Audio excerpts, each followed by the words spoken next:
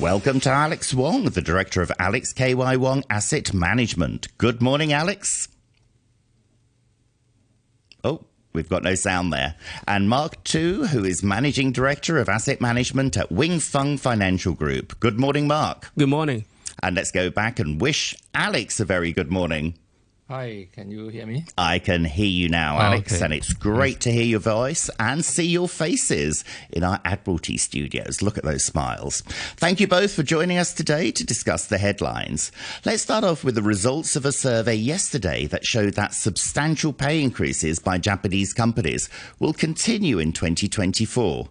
Could this lead to a rollback in monetary stimulus, Mark? Well, I don't think that they are mutually exclusive. As much as the new BOJ chief may tend to have more reform, I think basically it is just a piecemeal reform, and they are not going to withdraw all the monetary stimulus at one time. They have to take it gradually. So while there may be fiscal stimulus packages, monetary policy may still be there. But of course, the effect is minimal. Basically, according to the last 40 years, you may say lost 4 decades. Basically, it is a trap. It is a liquidity trap. More money supply doesn't mean that they can pump up the economy, but still, they are going to be better and better. You can see that months of data that exceed the 2% medium to long term target rate. I think it is very good. It takes time, but. Okay, Alex. I think that this is a risk because Japan economy probably would be still in good shape. And so the key would be the wage inflation, I think, in Japan. I think for product price, I think the inflation pressure probably may ease already. So we need to see how that kind of a wage increase translate to the general inflation. I think that is the key variable. But I think comparing to other parts of the world, probably Japanese would have more room for wage growth. So that is the key risk. So we need to see.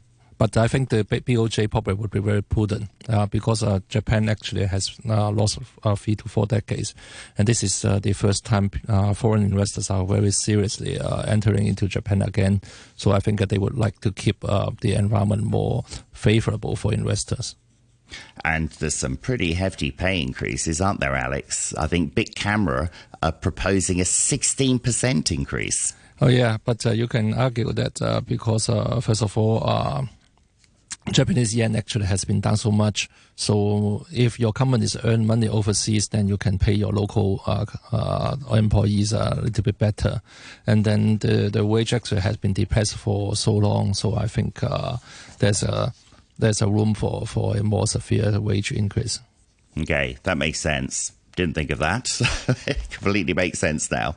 The expected launch of Bitcoin's ETFs on Wall Street could open crypto investing to institutional and retail investors, prompting predictions that financial advisors may allocate part of their large portfolios to crypto assets. Are you bullish or bearish on Bitcoin and crypto in general, Alex? Oh, I cannot be that brave to be bearish for crypto right now because the trend and the momentum actually is there, and you cannot pick the top for this currency because you don't know how to value it.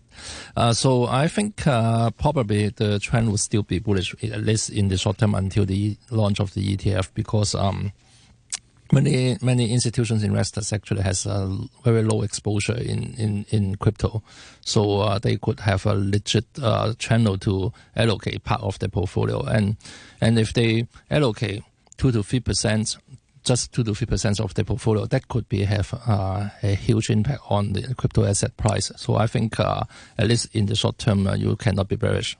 Yeah, and I know Standard Chartered have given it a good go at predicting the price for next year, and they reckon Bitcoin's going to go up to $150,000 per Bitcoin. Don't know how they work that out. What are your thoughts, Mark? The actual number may differ from the predictions, but I tend to agree with Alex, and I think basically if the risk and return profiles of these so-called alternative investments may somehow diversify the risk for your whole portfolio. Why not? And the whole trend, I agree that the momentum is here, and even a small increase in exposure may do a huge impact. Okay. Now, there were no changes to loan prime rates for the mainland yesterday, indicating rate cuts may be done for now as policymakers turn to other means to support the economy. What do you think these other means will be, Mark? Well, there may not be exactly other means because it is a whole package. In mainland Chinese authorities' mindset, you can use whatever policy as long as it is adaptable to their actual needs. Right now, you may say that it may not tend to cut rates, but basically it's because the huge interest rate differential may cause the capital outflow, and it is not quite favorable to the whole dynamics. So even within the monetary context, you still have a triple R and other liquidity mechanisms. I think it is still viable. But of course, the most important thing is not fiscal, is not monetary. I think it is about the confidence. It is about the signals sent out by the policymakers, whether they are consistent in making the whole thing a change, and that change is going to be sustainable. I think gradually the policymakers, the leaders, based on what they recently have said and done, I think it is basically in that direction. Okay. Alex, what do you have to build on that? I think the key thing is really confidence, because right now the visibility in doing business in China is too short. I think so that's why people are not willing to put a serious long-term investment. So I think what they need to do is to lay out some framework to let investors feel more comfortable to invest in the long term. Are you confident in the Chinese economy for next year? No, actually, because I think first of all, the housing market probably will still be bad for years. So that's the first problem. And second, I think people really need to restore the confidence. But right now, I don't think we have seen concrete policy that restore the confidence. Okay, let's move on to traders who are currently pricing in about a 30% chance of the first Fed rate cut in March, following cool inflation data last week. Do you have any predictions on where this is going to go, Alex?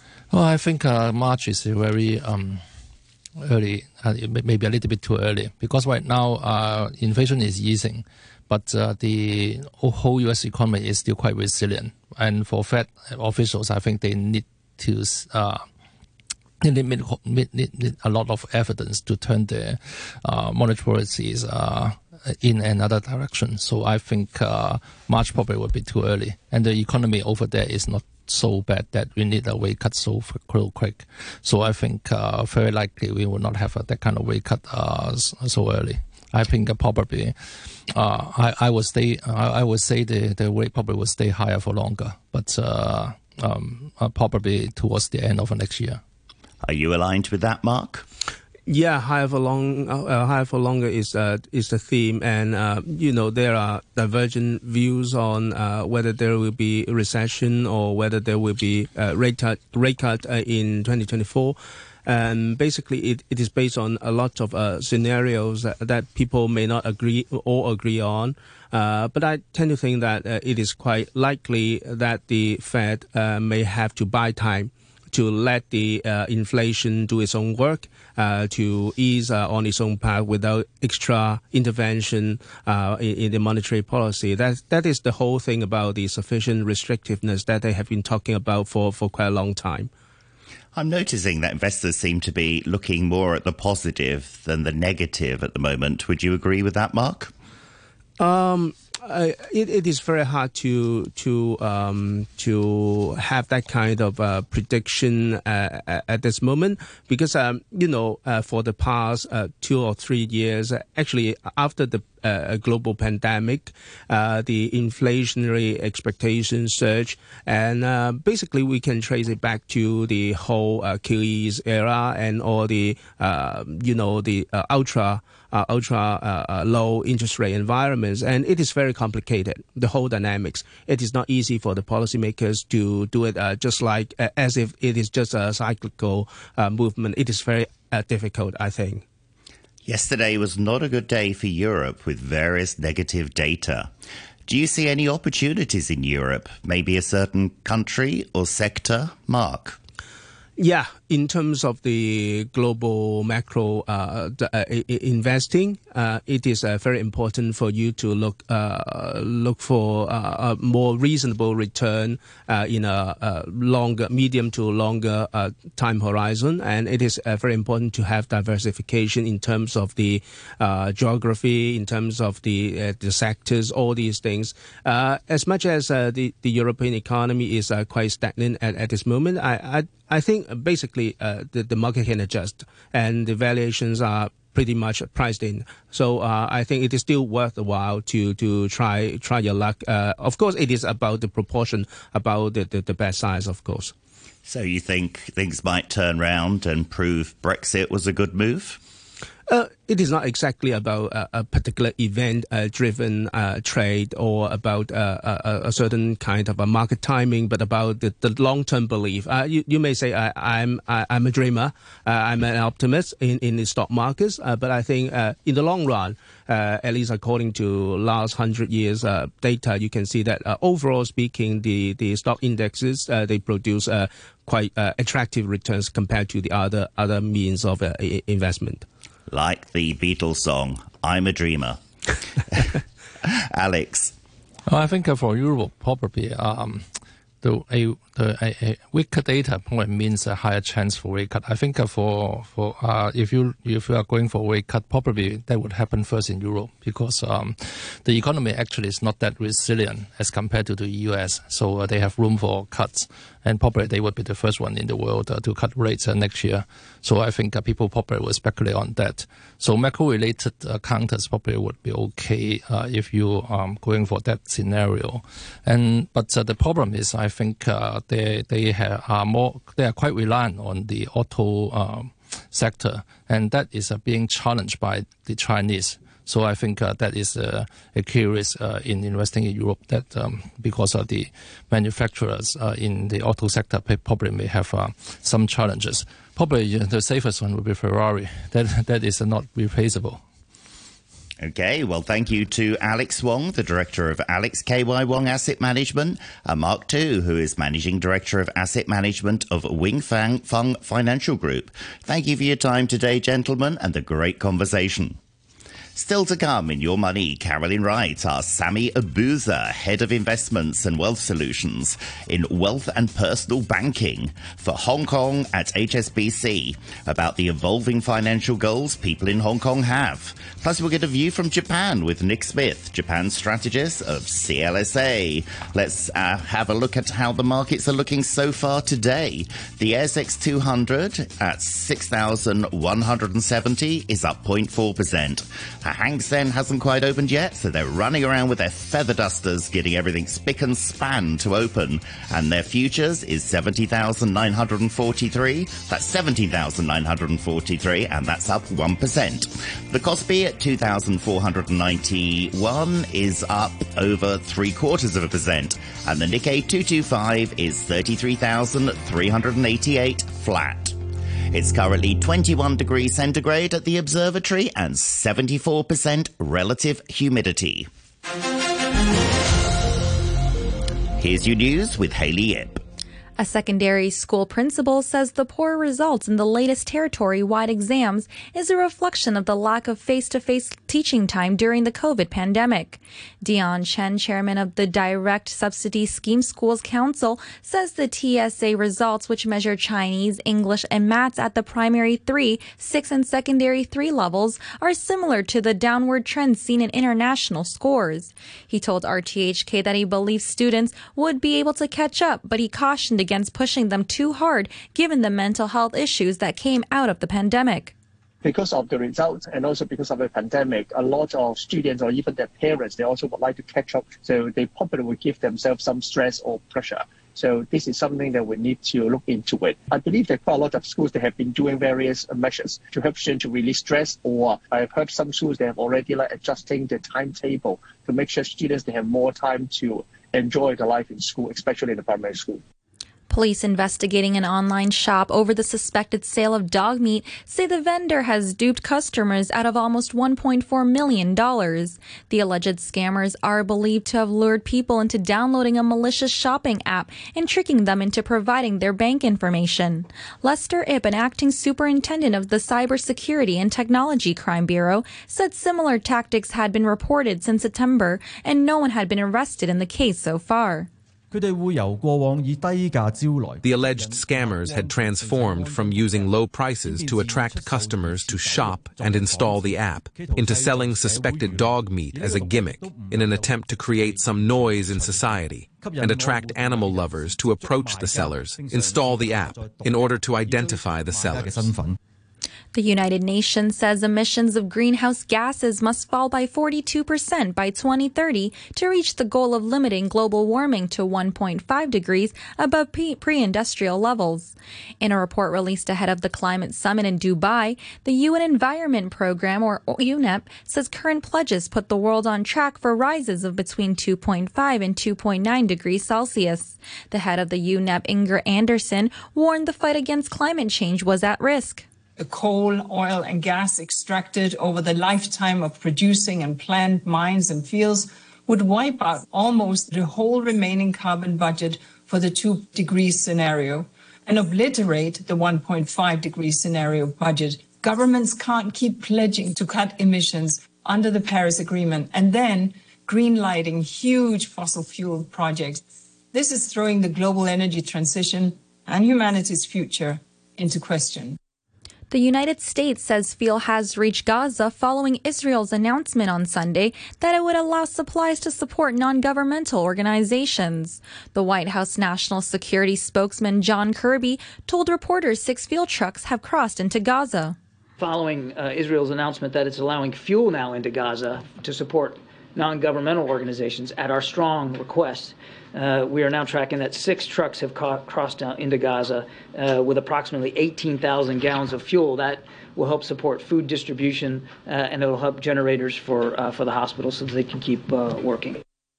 Earlier, the World Health Organization said 28 premature Palestinian babies evacuated from the Al-Shifa hospital in Gaza on Sunday are now being treated in Egyptian hospitals. At least 500 employees of the pioneering artificial intelligence company OpenAI have threatened to quit over the sacking of the CEO, Sam Altman. In a letter, they protested against the way he and his fellow co-founder, Greg Brockman, were dismissed. The BBC's Zoe Kleiman reports. One of the board members who made the decision to fire Sam Altman has now said he regrets it and is among the staff who've signed a letter calling for him to come back.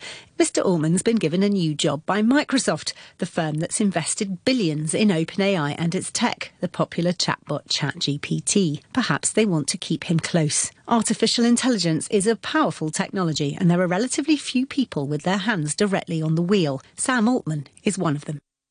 The government in Ukraine has fired the head and deputy head of the State Special Communications Service, the department responsible for cyber defense. Yuri Shaikal and Viktor Zora were sacked following an investigation into corruption. Anti-corruption officials said more than $1.7 million had been misappropriated during Mr. Shaikal's time at the department. The European Union, which Ukraine aims to join, has made combating corruption a prerequisite before negotiations can begin. And that's the news from RTHK. An international station for an international city. This is Radio 3.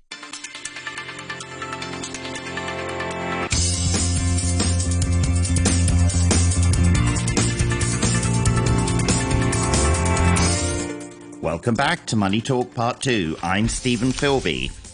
The first thing I need to do is let you know that the iPhone is giving out completely incorrect information this morning. For example, it had that the ASX is 6,160, but I can confirm in reality it's 7,074, up 0.2%. Let's see how long it takes Apple to fix it. But in the meantime, Be very cautious about using any figures on your iPhone. In a few minutes, Carolyn Wright will be joined by Sami Abuza, Head of Investments and Wealth Solutions in Wealth and Personal Banking for Hong Kong at HSBC to discuss the evolving financial goals people in Hong Kong have. And to close the show, Nick Smith, Japan strategist at CLSA, will bring us a view from Japan. But first, here are the headlines. Sacked OpenAI boss Sam Altman is to join Microsoft. Plus, OpenAI staff demand the board resign over his sacking. Japanese companies are to continue with substantial pay increases into 2024, which could lead to a monetary stimulus rollback. Citigroup employees brace themselves for layoffs and a major management overhaul. The CEO resigns from GM's self-car drive unit called Cruise amid a safety review. This review has led to the pausing of all testing in the US, but Cruise continues with testing in Dubai and Japan. As you just heard, at least 500 employees of the pioneering artificial intelligence company, OpenAI, have threatened to quit over the sacking of the CEO Sam Altman. In a letter they've posted against the way he and his fellow co-founder, Greg Brockman, were dismissed. So where did it all go wrong? Here's the BBC's James Clayton. So you have Greg Brockman, co-founder, Sam Altman, and then you have this key person, Ilya Sutskever. He's this AI wonder kid. He went to OpenAI. He's the chief scientist. He's incredibly influential. He appears to be one of the main instigators of this coup. He has now tweeted that he regrets the actions that he has taken and he regrets the board's action and wants Sam Altman back. The problem is Microsoft have already said that Sam Altman can come work with Microsoft. Sam Altman's agreed, as can Greg Brockman, as can anyone else, it appears, that wants to work for Microsoft from OpenAI. So you have this sort of warring faction within OpenAI, and you have this very, very, very wealthy company saying, you're welcome to come over this way.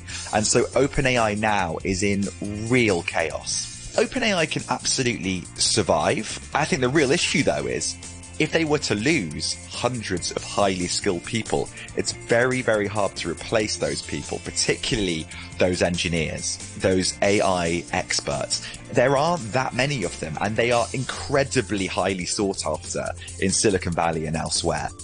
Meanwhile, the CEO of X, formerly known as Twitter, says the company has been clear in its efforts to fight racism and anti-Semitism. The note from Linda Yaccarino came after several big brands paused their advertising following an anti-Semitic tweet amplified by owner Elon Musk. Mr. Musk has denied that his post was anti-Semitic. So what does this mean for shareholders in Musk's other big companies? Kristen Hull is the CEO of Naya Impact Capital, which holds shares in Tesla. This is such a problematic situation because we have a CEO who has a track record of innovation and thinking outside the box. And yet his behavior has been erratic, it's unpredictable, and his human capital management within his firms is at question right now. And so as an investor, we're quite concerned about both risk to the brand reputation as well as to the ability for future recruiting and for hiring and promotion within his firms. So Elon Musk has lots of different businesses, doesn't he? And this debate at the moment is going on with his social media platform. You believe that has an impact on Tesla, the business that you have invested in? Oh, absolutely. Across all of his, this will have an impact across all of his businesses. And however, yes, we are most directly concerned with Tesla because we own shares. It's actually a very small amount because we have removed Tesla from our core portfolios based on the allegations of racial discrimination and other issues with human capital management in both of his plants in California and New York. That was the Christine Hull. It was, what's the correct name, Karen? But speaking with Sam Fennick of the BBC. The Hong Kong Investment Funds Association is appealing for caution, saying many Hong Kong people may be turning to high-return, high-risk investment products to meet their retirement needs. A survey by the association found that people here believe they have to save an average of over $7.6 million to maintain their standards of living after retirement. It also found that while in general they hope to retire at 61, that amount of savings would only last 17 years, leaving a 7-year gap considering the city's average life expectancy of 85. The co-chair of the association's pension subcommittee, Philip So, told Chloe Feng that people should manage their expectations and not blindly chase short-term gains. This is probably a very stretched expectation, especially under the current investment environment. The volatility is very important as a considering factor. And, with 12% kind of return, you need to take an enormous amount of risk over a time to achieve that return. That's number one. Number two is that what kind of time horizon are you talking about? Is it 1 year, 2 years, or 10 years? I mean, even though a period like 10 years or 15 years could be still quite a stretching target. Even professional investors, they would not have that kind of target as the objective, right? So I think that's why we believe that education is important to really get them to think about, what would be the reasonable, realistic, achievable target is the ultimate goal. And what else can authorities do to also enhance such efforts as well? Like, for example, you are calling for more different kind of products to be made available among those MPF scheme, for example. I would think that, first of all, the MPF is supposed to be a stable, gradual growth kind of investment platform. And what we want to see more in the future is to have more diversity within a particular product. For example, within, say, equity or within fixed income or within a multi-asset, mixed asset funds, other than the equity fixed income, can we do more than that? Can we have a little bit of the alternatives? Can we have a little bit of the high yield? Can we have a little bit of the sustainability? All these kind of new ideas in the portfolio could potentially help the portfolio have multiple return drivers to generate return over time on a stable sort of fashion. So I think that would be something that we hope to see more. Now, can someone in the industry can come up with a 12% return product every single year? I think even though someone tell you that, you could be really challenging whether that is really sustainable in the future. That would be my take. Why do you think people are more prone to those ESG or sustainable development or infrastructure bonds now? I think the trend, the world talk a lot about the ESG. I think they also mention a lot about how the ESG angle can help the world in the future and potentially also help the stock market or the fixed income market or the investment vehicle. So I think those sort of media coverage really help people to understand doing ESG not just only for the good of the entire planet, but also on the investment side, there's some positive outcome that can be generated from this sort of investment vehicle. So that's why I think people are having a lot more attitude. If you look at the survey, it's more sort of the younger group of generation having more appetite on that. The sort of mature investors, they probably still think of the old traditional way, right? So I think we can see that this kind of new and sort of mature generation might have a different appetite these days or in the future. So I think in terms of a system like this, they need to be more dynamic to cater the investment needs from the individuals. And lastly, what would be your key suggestions for investors who are planning for their retirement? What would be the key message that need to be that in mind? Focus. And focus in the long term, I think is the important. Don't make drastic changes all the time. Make sensible changes. Think twice before they make a change. Would be my advice. RTHK Radio 3. In Your Money Today, Carolyn Wright finds out about the evolving financial goals people have. Good morning, Carolyn. Good morning. HSBC Premier recently released its annual affluence survey, looking at the evolving financial goals of investors here in Hong Kong. I'm joined now by Sami Abuzar, who is Head of Investments and Wealth Solutions in Wealth and Personal Banking for Hong Kong at HSBC, to discuss some of the findings. Thanks for joining me today, Sami. Thank you for having me. Pleasure to be here. So let's kick off with a key question. Why is reaching the first local currency million seen as such a milestone for so many people here? So as you say, we conducted this survey among over 1,000 affluent Hong Kongers. So they were aged between 24 and 64. And as you say, we wanted to understand their financial needs and their aspirations. And yes, becoming a local currency millionaire is considered a major achievement, especially in a place where saving is such an important tradition. And we found on average, these respondents felt that they were going to hit or had hit their milestone at age 33. And then they move on to the next big one, which is reaching the 10 million mark. Okay, so let's talk about how you can achieve that first goal. The core principles people should be applying to achieve their first currency million and where they go next. So for the first one, the focus was really on saving from their salary. So 61% of respondents said that was how they got to their first million. And it was the number one source of wealth. But when they looked beyond that to the 10 million mark, that shifted to include returns on investment and property, and those two things playing a bigger role in their wealth creation. So obviously there isn't a universal formula for success, but we always advocate some key principles: starting early, regular saving, disciplined investing, and of course diversifying. Those are really crucial. And as we all know, but often don't practice, the earlier you start, the more you can benefit from that power of compounding to achieve your goals. Now, aside from that, losing out because you've started too late, what are the stumbling blocks investors can face with planning towards a comfortable retirement? So the major concerns we heard from our survey respondents were really around the external economic environment and also making the wrong investment decisions. So those were the two things that concerned them the most. But then there were a number of other potential obstacles. They were worried about unexpected expenses coming through, medical costs or family needs. And those who are earlier in their wealth journey today felt that actually a slowing career development or salary growth could be an obstacle for them as well.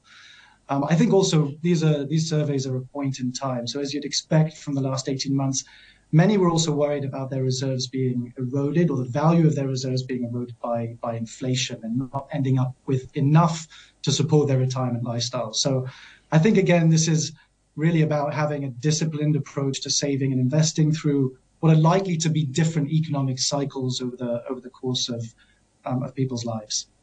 Now, how important is real estate investing as part of a portfolio for people here? And why do people say that is?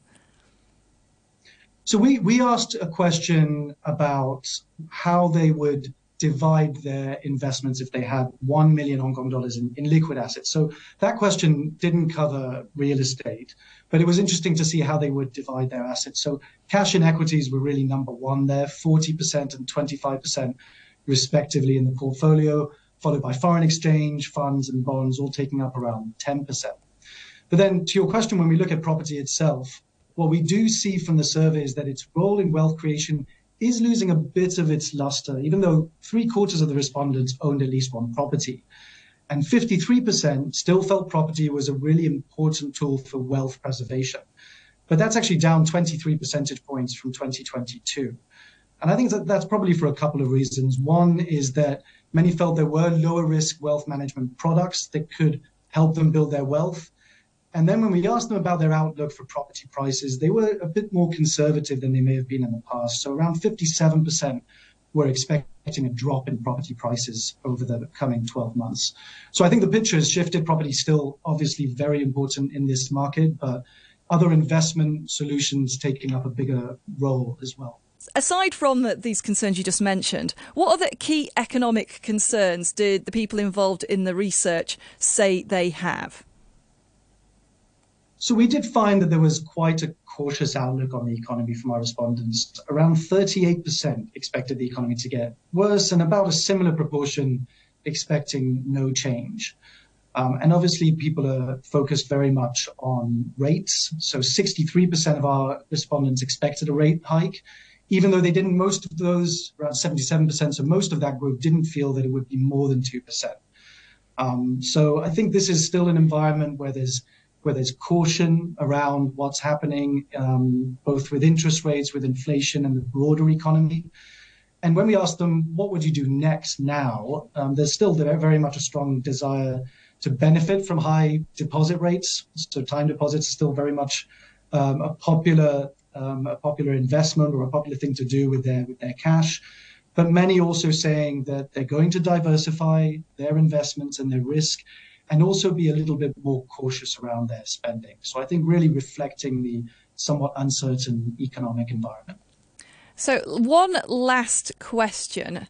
What would your top tips be for someone who is just starting out in their wealth journey? What would you suggest to them? You know, they're quite young, but they're not really sure how they should get on their foot on the ladder? Well, if they're starting and thinking about it and ideally young, then they're already doing the most important thing. So I think being conscious about their financial future, starting to think about what that implies, starting to plan, as soon as they can start saving, if they do that and they put some of those savings aside in a diversified portfolio, and they keep topping into that portfolio regularly over time, then they're in great shape. And I think that's really the key. Being conscious, starting early, planning, saving, diversifying your investments, and then they'll be on their path to their first million and beyond. Brilliant. Thank you so much for joining me and explaining a little bit about your annual affluence survey. That's Sami Abuzar, who's Head of Investments and Wealth Solutions in Wealth and Personal Banking for Hong Kong at HSBC. Thank you for having me, Carolyn. You're listening to Money Talk on RTHK Radio 3. RTHK Radio 3. Welcome to Nick Smith, Japan strategist at CLSA, for A View from Japan. Good morning, Nick. Good morning, Jim. Thank you for joining us today. Let's start with foreign inflows to Japanese stocks because they're surging amid fears of the Fed easing rate hikes. Will this continue, Nick? We've had sort of $4.25 trillion yen, so about $32 billion coming into Japan so far this year. In historical terms, it's not especially large. I think the view is that this is a country that's been doing much better than expected during the year, that we've had good profits. If you look at, say, operating profits globally, they're up about 3% for the year, and in the quarter in Japan, they're up about a quarter. And so the recovery is looking much better in Japan. It seems to be an oasis of growth in a generally fairly dismal world. So I think it's not surprising that money's coming back into Japan. I think people have found themselves short and caught this year. Yeah, and I guess the exchange rate's also favourable for foreign investors putting money into Japan. Talking of this, the yen continues to hover around the 150 to the dollar mark. Is any movement expected here? I look on my screen this morning and see it in the around 148, which is quite a surprise. Yeah. So the feeling, U.S. rates have come off much faster than most people had expected. The expectation was that they would stay high. Japan would be stubbornly low on its rates. BOJ will keep them low, and that the yen would weaken for a while. And that's just suddenly not happened. A collapse in U.S. rates has dragged down Japanese rates, and the whole story for the yen seems to be falling apart. So I think for a while we'll be around this kind of level, but I think that the U.S. rates coming off, and ultimately Japan will need to let its rates go up a little bit, and that suggests that we'll have somewhat stronger yen. Strong enough to hurt the people who say Japanese share prices go up, and what you gain on the share price you lose on the currency. Yeah, offsets.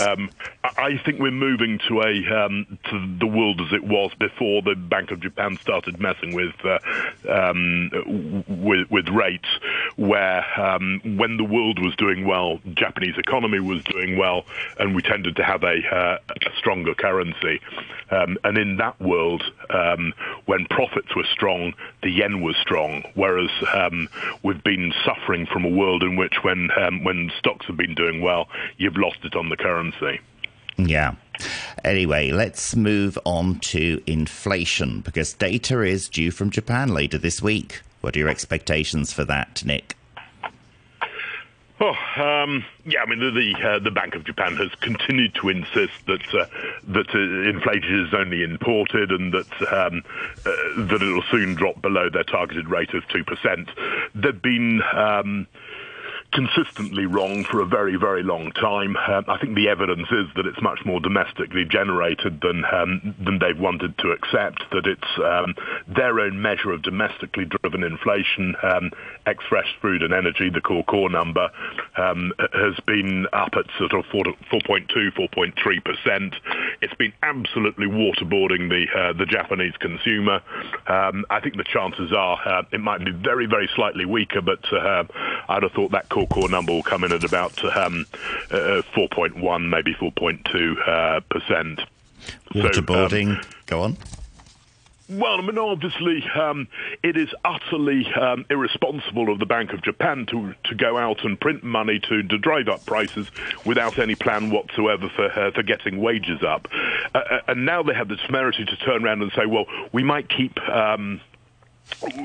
monetary policy loose until wages go up, as if to say, well, the whippings will continue until morale improves. It's just not the way that things move, and it's resulting in a cost of living crisis that's resulting in support for the government absolutely crumbling at the moment.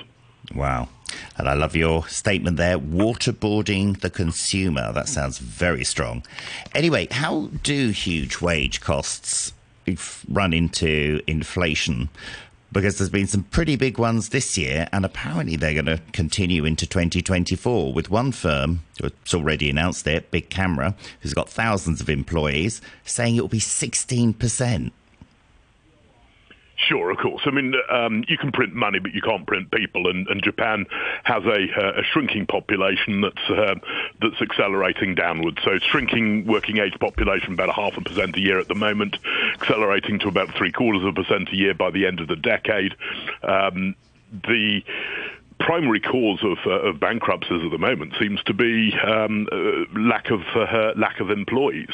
So it's becoming a real issue, and that's really what drives wages. It's nothing to do with printing money. It's to do with you raise wages when you see people going out the door and you can't replace them, and that's the situation for most companies at the moment. So I would have thought we'll get a higher wage increase. The Japan umbrella union Ringo has asked for over 5%. One of the bigger components has asked for 6%. I think we'll be pleasantly surprised on wages. Yeah, and I guess there's no end to the talent shortage in sight with the aging population in Japan. Let's move on, though, and we've not got a lot of time for this, about 20 seconds. How much of a concern is a potential recession in Japan, in your opinion, Nick? I think the bigger problem is a recession in the rest of the world. So obviously I keep very close watch. Japan is a geared play on global trade. Its reopening has cushioned that this year, but if the US falls out of bed, we're going to have some troubles. I think we'll probably squeak past that one. Well, thank you for that. Was exactly, I think, 20 seconds. So thank you to Nick Smith, Japan strategist at CLSA, for a very insightful view from Japan. Here's the markets. And just to say, the Apple phone is still not fixed because it's showing the ASX 200, it's showing a lot difference to it actually is. And the Nikkei, actually. The Nikkei is 33,353, down 0.2%. The Kospi is 2,504, up 0.5%. The ASX is 7,068, up 0.15%. The Hang Seng Futures is 70,943. Stay with us for Back Chat, and until tomorrow, this is Steven Filby, the Money Talk team, wishing you a great day.